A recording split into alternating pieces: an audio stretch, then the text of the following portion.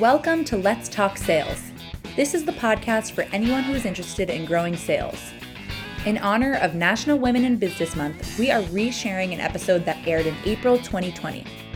To learn more about our featured guest, head to criteriaforsuccess.com/pod246. This is a conversation between Elizabeth Frederick and Alexandra Adamson. This is Elizabeth Frederick, and today I'm speaking to the Executive Director at Wise, an organization which is dedicated to developing the next generation of female sales leaders. She's also the VP of Partnerships at Closer IQ, which empowers successful growth by helping companies build high-performing sales organizations. She's a venture partner at Co-Founder Partners and an official member of the Forbes HR Council. So she's got a lot of expertise that our listeners are going to enjoy learning from. She is based in one of my most favorite cities, San Diego, California, which is actually home to my newest nephew, who is about 3 weeks old today. So definitely need to get out there soon. We are so glad to have you. Welcome to the show, Alexandra Adamson. Thanks for having me, Elizabeth.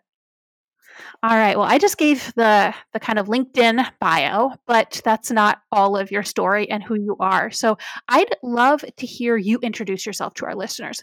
Maybe talk about where you developed passion for what it is that you're doing and some of the key stops on the journey to where you are today. Absolutely. So I think my LinkedIn can kind of be confusing because right now, especially, I have a handful of different roles, and so I've been on the phone or I've met people that are like, "So what do you do? Where do you work? What's going on?" For background, I started my career in the Bay Area, and was with Fetch Recruiting, which is a talent agency that focuses on sales specific hiring for startups. I was there for a number of years, was really fortunate to get to work with a lot of up-and-coming teams that then went on to become hugely successful companies. The Meraki's of the world that went on to be acquired by Cisco, PagerDuty IPO'd last year, the year before, and dozens of others. So I got to work with some really incredible CEOs and founders, some amazing VPs of sales who really taught me what great sales talent looked like and how to go about hiring and retaining, enabling, training these folks. In January of 2017, I ended up moving out to New York, and I took the role as director of talent with Bowery Capital, which is a seed stage venture capital fund focused on investing in B2B software companies. I spent a couple of years there working with portfolio companies on building their go-to-market strategy and specifically building out their go-to-market teams, so their sales, marketing, customer success teams once that strategy was in place. When I was at Bowery, I got to know the Closer IQ team pretty well. They had run some really good searches for Bowery Capital companies, and Jordan Wan, the founder of Closer IQ, one of the co-founders, and I started to develop a friendship. And every time we would get together or catch up, we kept coming back to this topic around women in sales specifically, and that there was such a gap in the market for female sales executives. So many companies were kind of talking about the importance of it, but no one was really doing anything about it. And that's when Wise was really built. So the end of 2017, we were putting on panel events in New York, and it was really off the side of my desk, off the side of Jordan's desk. The Closer IQ team was putting marketing resources towards it. Their team was helping at events, and we were just doing this for fun because it was something we were passionate about. And so through 2018, it started to grow. We started to bring on sponsors. We ended up growing in Boston. Then companies in San Francisco were coming to us and asking us to get more involved out there. And so really made sense to turn what we were then calling just women in sales into a full-time thing. So in April of last year, I can't believe it's actually been a year now. April of last year, I ended up coming over full-time to grow Wise. We ended up rebranding Women in Sales to Wise, which stands for Women in Sales Everywhere. It's a division of Closer IQ. So my focus is scaling Wise, growing our footprint there. And then I also run our new business and partnerships team on the recruit side of the house, which focuses on scaling teams that have both modern sales organizations. Then we also recently just launched Allstack Talent, which is recruiting for engineers. So the Closer IQ side of the house is really focused on building teams and empowering sustainable growth for companies at all stages. And then Wise as a division is devoted to creating this next generation of female sales leaders. That's really interesting, and I want to kind of take that a little bit, I guess, in order. So let's start with kind of what you do at Closer IQ. So from everything that you just shared, you took that experience that you built in recruiting and the focus on startups that you learned really at Bowery, and you developed a significant expertise in helping startups, as you said, develop their go-to-market plans, focusing on the sales and marketing teams. I know that we have a lot of listeners who are, entrepreneurs, maybe solopreneurs at this point, or they've tried to build sales structure in the past and haven't been able to see it successful. So what are some of the key principles that you've learned to help build a sales organization for a startup or an early stage company? So something that we refer to quite often is the sales learning curve. And this was developed by some Stanford professors a while ago. Andreessen Horowitz then came in and really started to grow this and talk to their portfolio companies about it. And the sales learning curve has 4 major buckets in it. So the first bucket is just ignition stage. It's founder-led selling, and it's the stage where you're gonna fail fast. You're really trying to learn what your ideal customer profile looks like, what they care about, how you should be taking things to market. And it's so critical that founders do this piece, because I think especially for technical founders, there can be this kind of sense that sales is a necessary evil. Like, oh God, selling, that sounds terrible. I don't want to do that. Can I just bring that dirty word? And so I think especially at Bowery, this was something we talked with our founders quite a lot about, which is just, you have to sell. It's so important because you are going to be a better product leader knowing what customers want and having these conversations. So I would say first and foremost, just make sure that as a founder, as an entrepreneur, you are doing the selling in the early days, because it's virtually impossible then to move to the next stage, which is initiation. And that's when you bring in your first couple of sellers, your Renaissance reps, your people who are doing the entire sales cycle. You can't adequately understand what that profile needs to look like unless you've actually done it. And so I think sometimes it's very easy to say, great, we just got funding, I can afford to hire a salesperson, I'm just going to hire that salesperson and pass get rid of it, get it off my plate. Don't bicep founder-led selling, because your Renaissance reps, though they're amazing and though they're going to continue to tweak and refine that sales strategy, and they're going to help you think through how what the sales process is going to look like, and ideally they're going to shorten that deal cycle and increase average contract value, all these things, they can't do it all totally from scratch. And then just for the sake of finishing the sales learning curve, it deviates slightly from your question. The next step is transition. And that's when you're bringing in your VP of sales and you start to, standardize a playbook and start to bring in some other sellers. And then execution is the last stage. That's really your coin operated. You've got different divisions of your sales team. You have a highly functioning marketing team. That's when you're more plug and play. But I think so often companies think they can go straight from like seed stage to transition and hire that VP of sales. And the first 2 steps of founder-led selling and having Renaissance reps cannot be passed over. That's so incredibly powerful. It actually reminds me of a conversation I just had a couple of weeks ago on the podcast with Jonathan Grajbowski, and he runs a company called Penji. But we talked about developing a business, and he's developed a number of different businesses. And that was one of the key principles that he identified: is you need to build out your sales process. You need to build out your message, understand your buyer personas, your key solutions, and the messages that are going to resonate with your audience as the founder. And it's funny to hear a founder who innately kind of understands that principle that you're talking about. But I think there are so many founders who are technical people, and they're passionate about the product. They're passionate about the solution, and don't necessarily have a natural passion for selling. Right. But it's so confusing to me because if you love what it is that you developed, wouldn't you want more people to use it? Right? Sure. And selling is just allowing more people to discover this amazing thing you built. It's so true. And I remember having a conversation a couple of years ago, and this has stuck with me forever.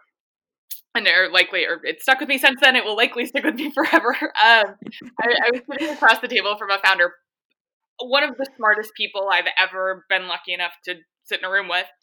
And first time entrepreneur, had built a very, very strong product. And we were talking about go-to-market strategy. And he looked at me with total confidence and said, well, the product will sell itself. People are going to see it and they're going to want this. They're going to realize it's, their business can't live without it.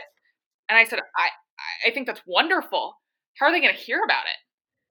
And the look on his face, like you got to see the light bulb go off above his head. And it was a great moment because that was the turning point. It was like, oh, you're right. You have to lead a horse to water. You have to Definitely. that this is here, because it doesn't matter how amazing the product is if they're never introduced. Definitely. And I really love that example as well, because something that all founders can understand, and this is important for steps 1 and step 2, is it's not about necessarily cold calling. So many people think of sales and they think it must be that I'm just calling people and that is an important part of the process for a lot of sales, and that's fine. But as a founder, especially, you're in a position to sell in different ways that the rest of your team will never be able to follow. So to me, you kind of need to do 2 things during that ignition stage. You need to do the PR stuff that your salespeople won't be able to do later on. And you're going to initiate some of the marketing functions and some of the big picture messaging functions. But then you do need to articulate the basics of the selling process and where a lead's going to come from, and what does the buyer journey tend to look like, and what's the information that you need to provide to them along that journey. Because those first salespeople, like you said, that initiation stage, I have seen so many companies. We tend to work with clients that are a little bit farther along in their sales development, but I've still heard from multiple companies who say, I hired 8 salespeople over the course of the last 2 years and I fired all of them. And I keep just like hiring people and firing them. And I'm like, you missed something. You've got a problem here. It's not just that you're hiring all the wrong people. There's some work you haven't done in setting them up to be successful. And it can be very, very tough. I think, especially in the early days, it's easy to assume that the reason someone's struggling in a sales role is because they're not a good seller, or they're not working hard enough, or they're not doing enough. They could be doing more. And in some cases, that can happen. But more often than not, I think if you have a really clear understanding of who you should be going after, it doesn't even have to be perfect, but at least some sort of direction where you can tell someone, hey, run this way. And if you run for 20 miles and don't find anything, we're going to go this other direction because we have enough data to show that that other direction might make sense as option B. They can likely produce something, but if everybody's coming up empty-handed, it probably means that sales architecture hasn't been properly built, and therefore this person's trying to do something on very faulty infrastructure. Absolutely. And I really like that that this model introduces sales leadership later, because I've also seen where people think the first person I need to hire is a sales manager, and then we're going to build a sales process around them. And what you're kind of doing, if I internalize this model, is you're trying to make that sales manager like the founder. And you're trying to get them to develop the initial sales process and sales structure and then hire into it. And you're almost trying to repeat that ignition stage with a second person. And it's a lot better to use the founder's energy and the founder's focus and their subject matter expertise and their passion to build out the sales process. Get a couple of salespeople to really validate that and execute on it and figure out what can somebody who's not the founder do. Yeah. And then you bring in a leader to hold people accountable to that process and to continue to standardize it and to build it out. But you don't necessarily want to bring in that leader too soon. Correct. And a couple things to note on that. VPs of sales are very expensive, as they should be. Most companies shouldn't be spending that kind of money on that kind of hire before they're generating consistent revenue. Most VPs of sales, a true VP of sales, is managing managers or managing very senior reps. A true VP of sales probably hasn't coached or worked with an SDR in a while, and if they have, maybe it's been from an arm's distance. But more often than not, you need individual contributors who want to carry a bag, they want to carry a quota and actually sell. Maybe some frontline managers who can be working with the different divisions of your sales team. But you likely don't need a true VP until further down the road. You likely don't need a true CRO until you're further down the road. And when I mean further down the road, I'm not saying, X amount in funding or you must be this many people. It's really more a function of where you are in the revenue journey. But, I think hiring a really talented up and coming individual contributor who has a lot of the right soft skills to turn into a great manager is an awesome hire for early stage companies, because it gives them growth opportunity to then hire underneath them, and you're able to groom them to become, a frontline manager of some kind. They're probably not going to be your VP who, is going to take you from 0 to 50 million, but they could be your person that takes you from 0 to 10. And that's a very important step. Absolutely. And like you just touched on there, sales is a position where, depending on the organization, there may not be much or any room for advancement. And so to be able to see that potential is a really exciting thing. Sure. Now, I wanted to tie us, we've been talking in a very big picture space, principles and best practices that are relevant all of the time. But we're certainly in a pretty unique situation right now. So we're talking in early April. This episode's going to go up soon. And we're in crisis, basically, as a country. We're looking at the effects of the coronavirus pandemic, the lockdowns across much of the country, which is causing business to slow down. As you talk to people, as I know you're talking to a lot of business leaders, entrepreneurs, what are some of the challenges that you're hearing from them in this time? And are there any best practices that you've identified for people who are looking to address the situation? I think we could probably do a podcast on sales and COVID and how this is impacting not only business, it's impacting the entire world. I think it's obviously touching everyone. That's kind of the understatement of the century. This is impacting everyone.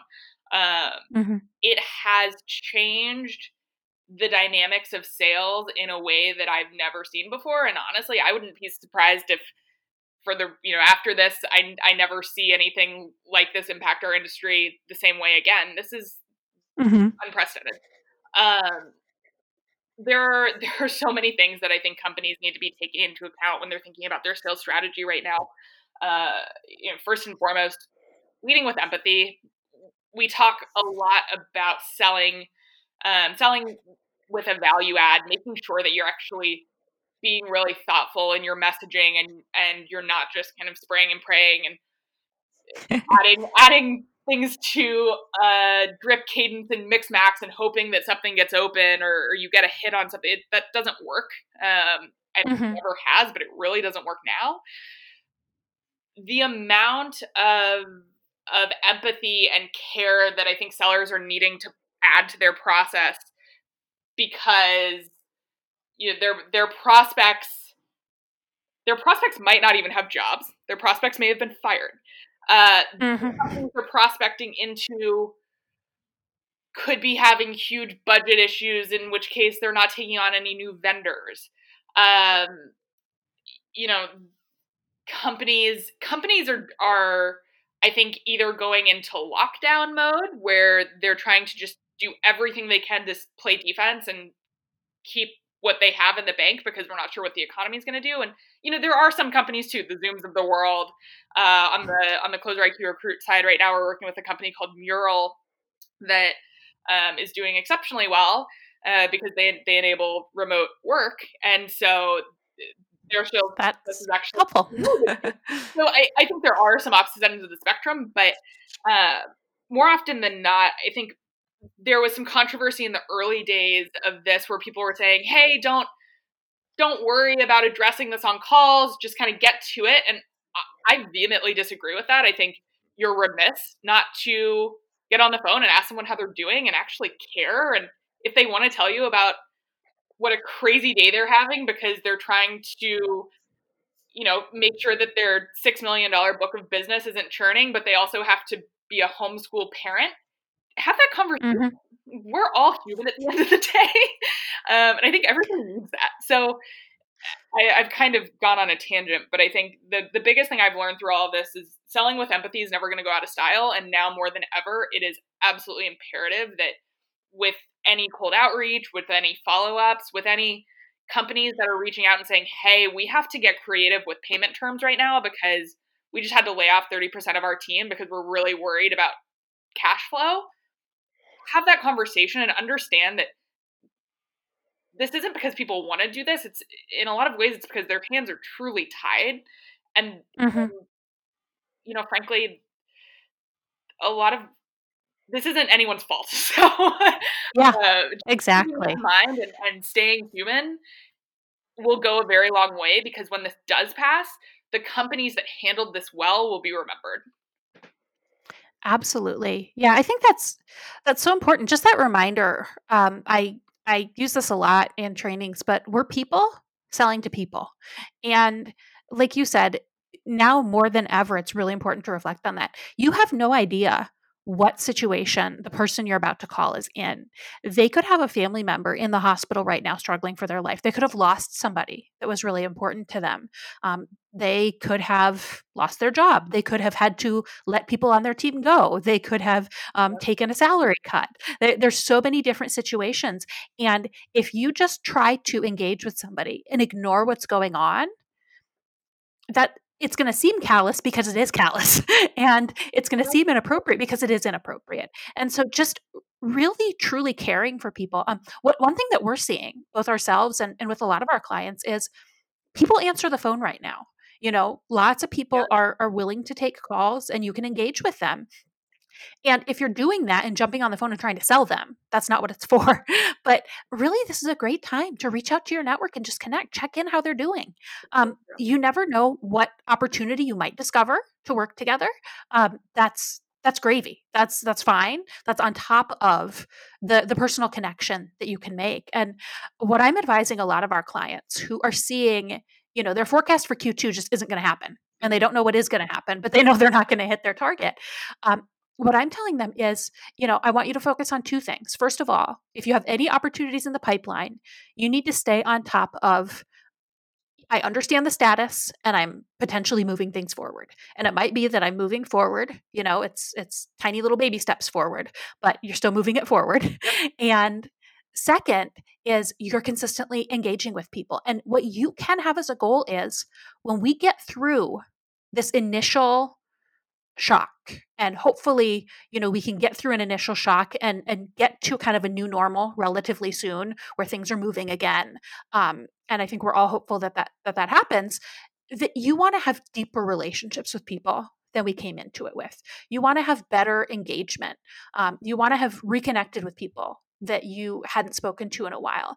And if that's your goal, that's a very reasonable goal to have. And it doesn't have to be, I sold X million dollars in revenue, because that might not be possible. But if you can say, my goal is I want to reconnect with 10 former clients and engage with them such that it would be appropriate to consider talking about new business when things settle down, that's a reasonable goal to have.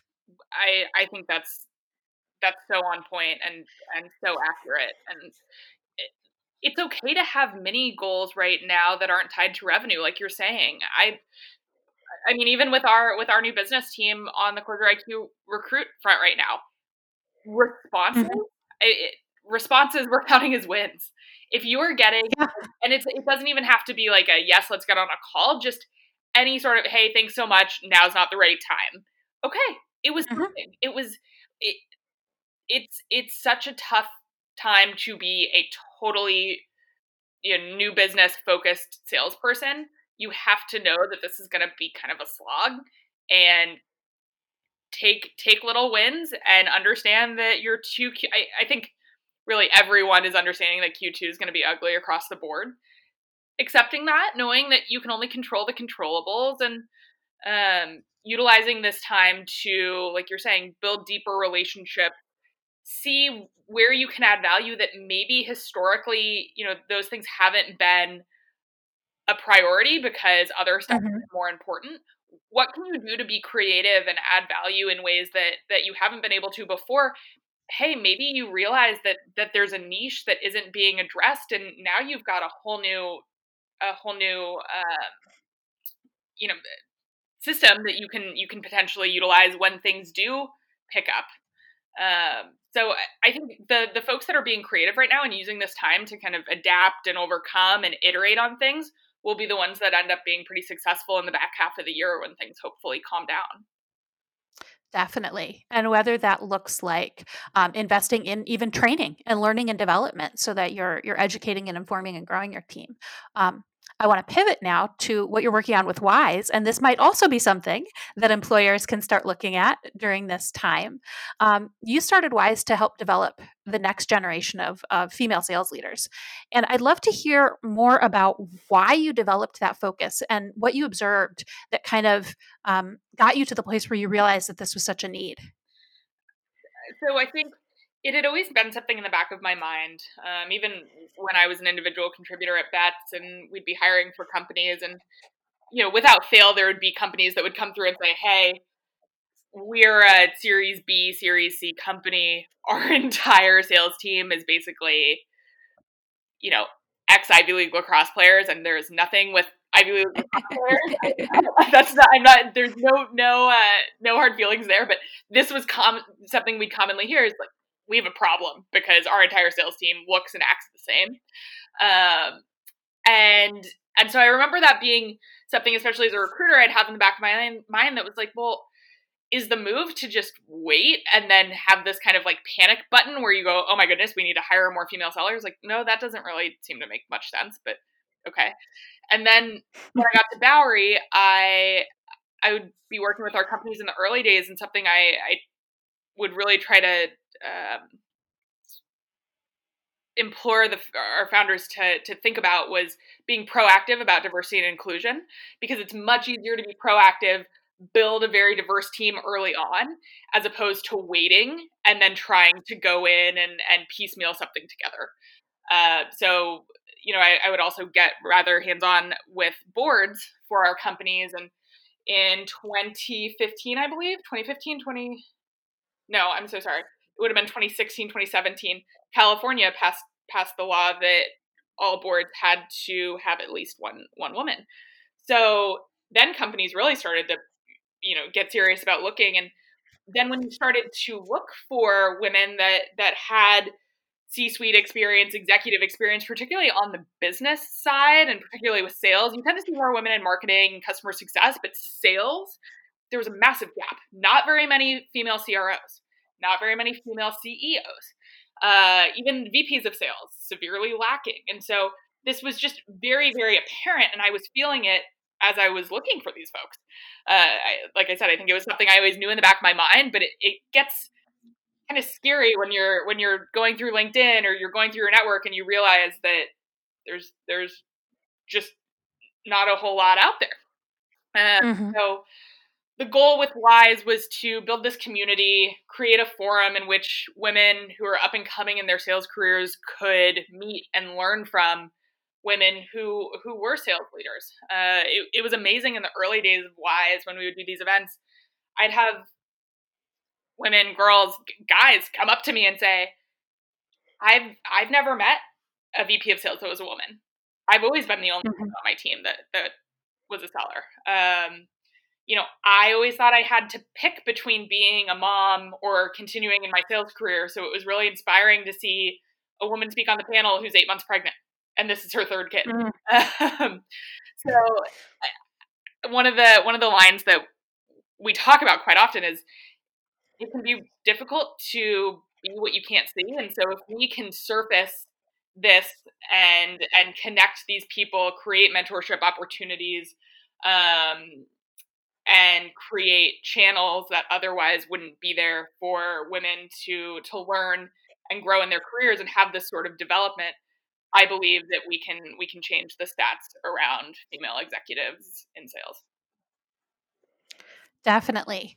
I love that focus on just representation because it is so incredibly important. That obviously you're focused on gender representation. You also you need to look at racial representation, and like you said, kind of bolting it on later is really challenging, and that's when you put your poor recruiter scrambling to try to find a unicorn. And if you grow it from the very beginning, you don't have to scramble later at the end. So I know that's a common mistake that leaders make is they think I can just, start my team and I'm going to hire basically a bunch of, white men or something. And then later on, I'm just going to bring in a diverse group. That's a pretty common mistake that we see or, and it's not usually an intentional choice. Usually it's you look up and you realize that that's the team you built. But what are some other mistakes that you see leaders making when they're working on improving representation? So I agree with you in that I really don't believe this is intentional at all. I think what ends up happening is companies start, you're in early growth mode. It's just go, go, go, go, go, bring in, you need to hire people quickly. So you're not really thinking about it. You tend to bring in people first and foremost from your network. So they're people you know and trust, or your people on your board's network, whatever that looks like. And then there's an automatic cloning effect that happens because then those people bring in their network. And it just kind of turns into this domino effect. So I think that ties back to what I see as a thing that ends up hurting companies often is they're constantly going back to the same watering hole for candidates. They're going back to the same pools of candidates, expecting different results. So it's incredibly, incredibly important to diversify how you are going out and finding people. Obviously, internal referrals are always going to be a great source, and I'm not saying to stop that by any means. You should always be getting internal referrals.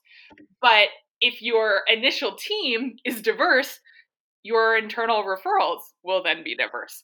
Imagine that. Partner with external groups. I know I'm biased because I come from an agency background, and I have agency in my blood, but I think recruiting agencies are an incredible way to ensure that you have a diverse pipeline of candidates. Their entire jobs are to work with hundreds of candidates and hundreds of people at a time and go out and find folks. So utilize those as resources, particularly contingency agencies. It's no cost to the company unless they find someone that you want to hire. Make sure that you are going to networking events. I kind of shameless plug for Wise, but I think make an effort to see what's in your community and what's going on in your community, and if something like this is top of mind for you, make sure you're taking the time to engage with these groups and get to know people in these communities. I think job boards are good in certain cases. I don't actually think job boards end up being phenomenal for sales. But I think there are some job boards out there that do a nice job. And so utilize that if that makes sense. But just diversifying where you're getting talent would be step one, because you're going to consistently come up with the same type of person if you only go to one or two channels to find candidates. Yeah, that's a great observation. And it's kind of a natural thing, but I think a lot of times we don't think about it. And just recognizing if I've hired my entire team from 3 colleges, and they all have very similar majors and they're even similar ages, the only people they know are their classmates who are their fellow employees. And you're even just going to have, by its very nature, a smaller potential pool. But if you're hiring people with all kinds of diverse backgrounds and, diversity across the spectrum of a lot of different things, you've got all of these different circles when it comes to recruiting more people, but also when it comes to, selling, when it comes to getting input and feedback, getting, interest in potential offerings that you have, gaining perspectives on ideas that you have. The more diversity that you have represented, the more potential perspectives you have in so many different ways that are really beneficial to organizations. So, they put laws in, like the one in California, to kind of force us, but we shouldn't need to be forced to do this. There's value. There's an inherent value in increasing representation and diversity. I totally agree. And I mean, we know there are so many statistics out there. We know that more diverse teams generate more revenue. And the reason is because of what you just mentioned. Diverse teams are able to attack problems in different ways. They end up seeing things with different perspectives. And so challenges tend to be overcome much faster when you have a group of diverse thinkers around the table, as opposed to an echo chamber of everybody who thinks, acts, and operates the exact same way. Exactly. Now, I know you've talked about a few of them already, but do you have any other best practices for leaders who are looking to successfully develop female salespeople and sales leaders, and really help the diverse hires that they bring in grow into leadership?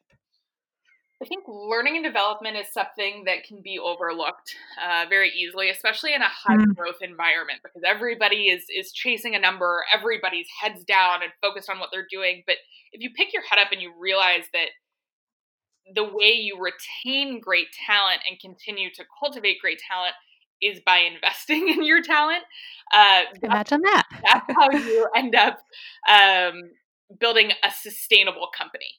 So, we'll see companies all the time that make great hires. They hire awesome people. They run them into the ground in a year, and the person goes, "Oh my gosh, I'm not getting any better because I've just been doing the same thing over and over and over again. I know my company cares about me because they tell me they care about me, but I'm not seeing, they're not investing in me. They're not challenging me. They're not making me better at my job." And so I think, there's some learning management systems out there and some tools that folks can utilize to make sure that they're always giving their folks an opportunity to continue to grow and get better at selling. But I'm a huge proponent of bringing in external resources. Again, I am biased. I think Wise is a great option for companies as this kind of external employee resource group, something that companies can utilize and offer to women on their sales teams. But John Barros is a phenomenal sales trainer, and if your company is able to invest in having him come in and doing some training, you should do it. I was really fortunate to do John Barros training when I was at Betts. Working with your team on, I think now more than ever too, because we're all kind of craving this community and this sense of being around people. There are so many folks doing webinars right now, encouraging your team to sign up for those. If there's a cost, the company should be paying for that. I know there are companies that have L&D budget for folks to buy books, go to classes, do trainings, whatever that looks like. If the company's not going to do it at the company level, make sure you're at least cutting some budget for your folks.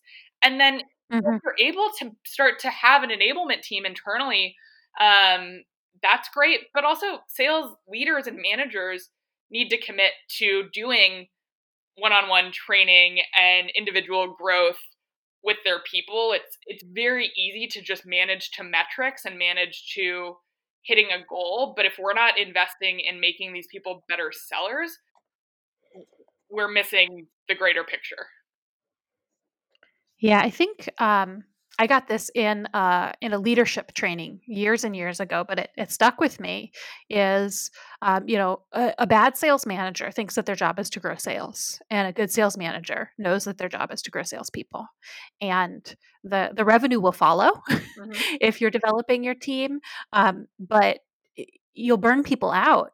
People will leave. They'll feel that you're not investing in them and that you don't care about them if all you're focused on is how many calls did you make, what's your pipeline look like. That's important, and you need to have those conversations. You need to look at those stats, but that can't be all of it. Something I talk to my team quite a bit about is my job is to teach them how to think. My job is to teach them how to make decisions if they couldn't ask me. And it probably drives them absolutely insane, because half of the time they ask me a question, my response is, what would you do if you couldn't ask? And they're always amazed when they know the answer. If I'm doing my job well if they don't need me to do their jobs. I'm here to help grow that. They know how to run the X's and O's, and I'm here as backup when those things fall off, and I'm here to catch the pieces. But they don't become better sellers if I write every template.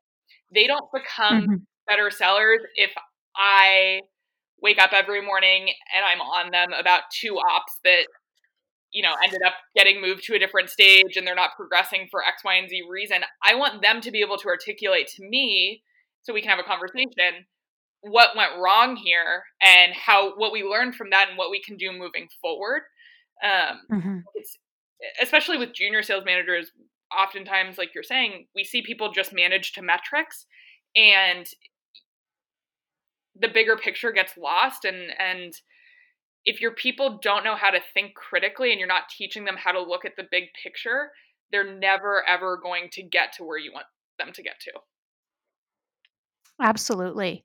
And it's also it's a modeling exercise, because if you as a sales leader are investing in your team and doing the coaching and the training and investing in external partners and resources to provide more learning and training, then you're going to see some of your salespeople are going to step up into leadership positions, and you're going to give them additional, hopefully, training. You're not just going to change their title to sales manager and not teach them how to do it, which we see that a lot.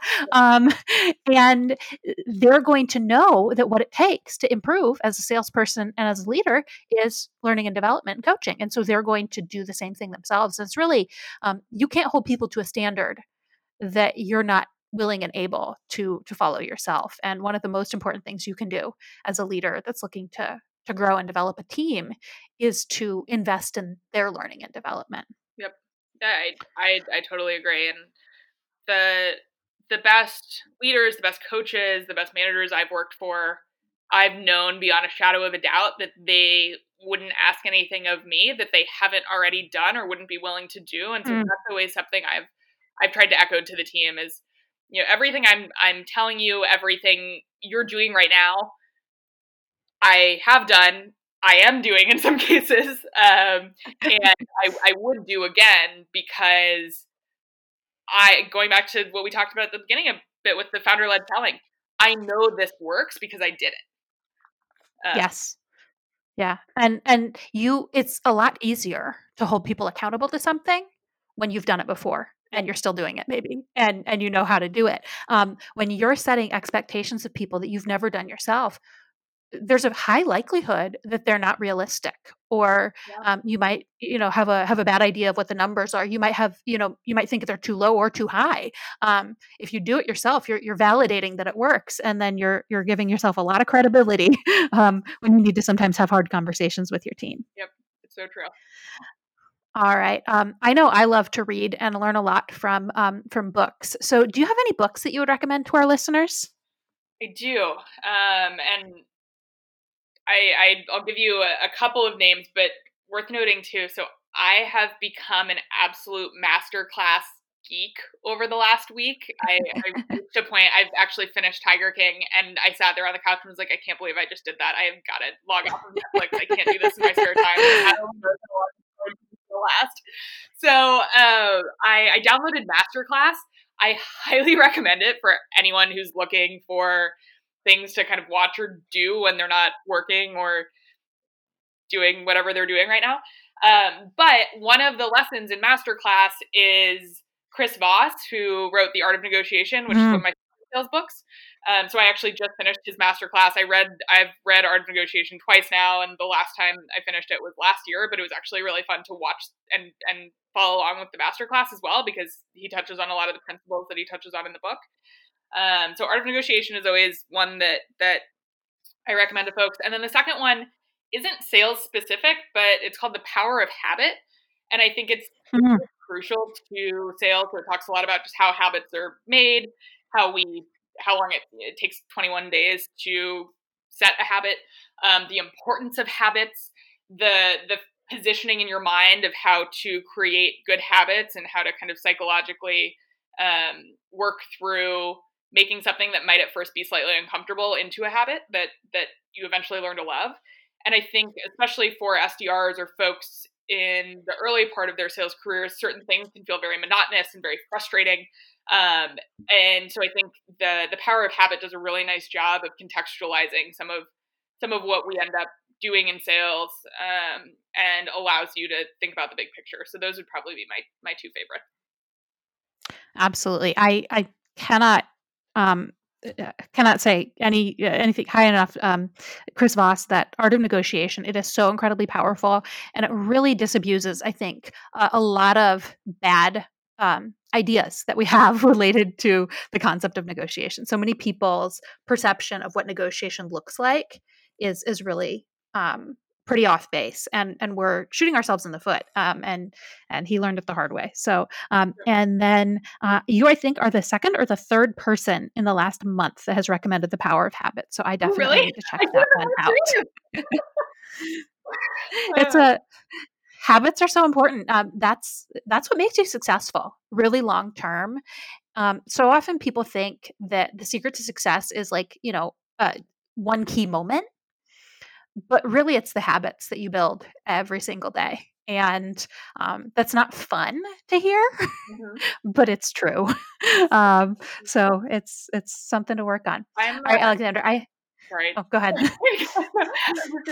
I'm kind of a nerd for sports books as well. And so if people like Power of Habit, any of the John Wooden books, I think, are also phenomenal. John Wooden was a basketball coach for UCLA for kind of the heyday of UCLA basketball. He talks a lot about habits and being prepared. So for anybody who likes that and maybe wants to do something else, all of the Wooden books are also great. I was super proud of myself when I recognized that name. I think because I put together an ebook on coaching way back in the day, and we took his quotes. I'm not much of a basketball person, but there is so much that we can learn. I think sometimes it's a bit of an overused analogy, sports to business and to sales, but there is a reason that those analogies keep coming out, because a lot of the principles from sports and the principles from coaching especially can be incredibly relevant. So especially if you are a more sports-minded person. I'm a hockey person, not sports at all. But if you're a big sports fan, specifically if you're a basketball fan, it's always nice when you can read something from a famous basketball coach, and it's refreshing, a little bit different than a standard business book. All right, Alexandra, I have so enjoyed our conversation today. I'm sure our listeners have as well, and I hope a lot of them are interested in learning more about you and your work. So if so, where should they go? So if folks want to learn more about Wise, our website is womenInSalesEverywhere.com. And for anyone interested in learning more about Closer IQ, we're at closeriq.com, CLOSERIQ.com. Wonderful. And then they can check you out on LinkedIn, and we'll include a link to your LinkedIn in the show notes if anybody else is interested in reaching out to you directly. Perfect. If that's okay. All right. Thank you so much for speaking with me today. I really appreciate your time. Thanks, Elizabeth. Take care. Thanks for listening to Let's Talk Sales. Don't forget to subscribe to our show. You can do so from wherever you get your podcasts. Want to learn more about today's guest? Head to the show notes at criteriaforsuccess.com/pod246. If you have any questions, comments, or guest suggestions, feel free to email us at podcast@criteriaforsuccess.com. Let's Talk Sales is a production of Criteria for Success. Happy selling!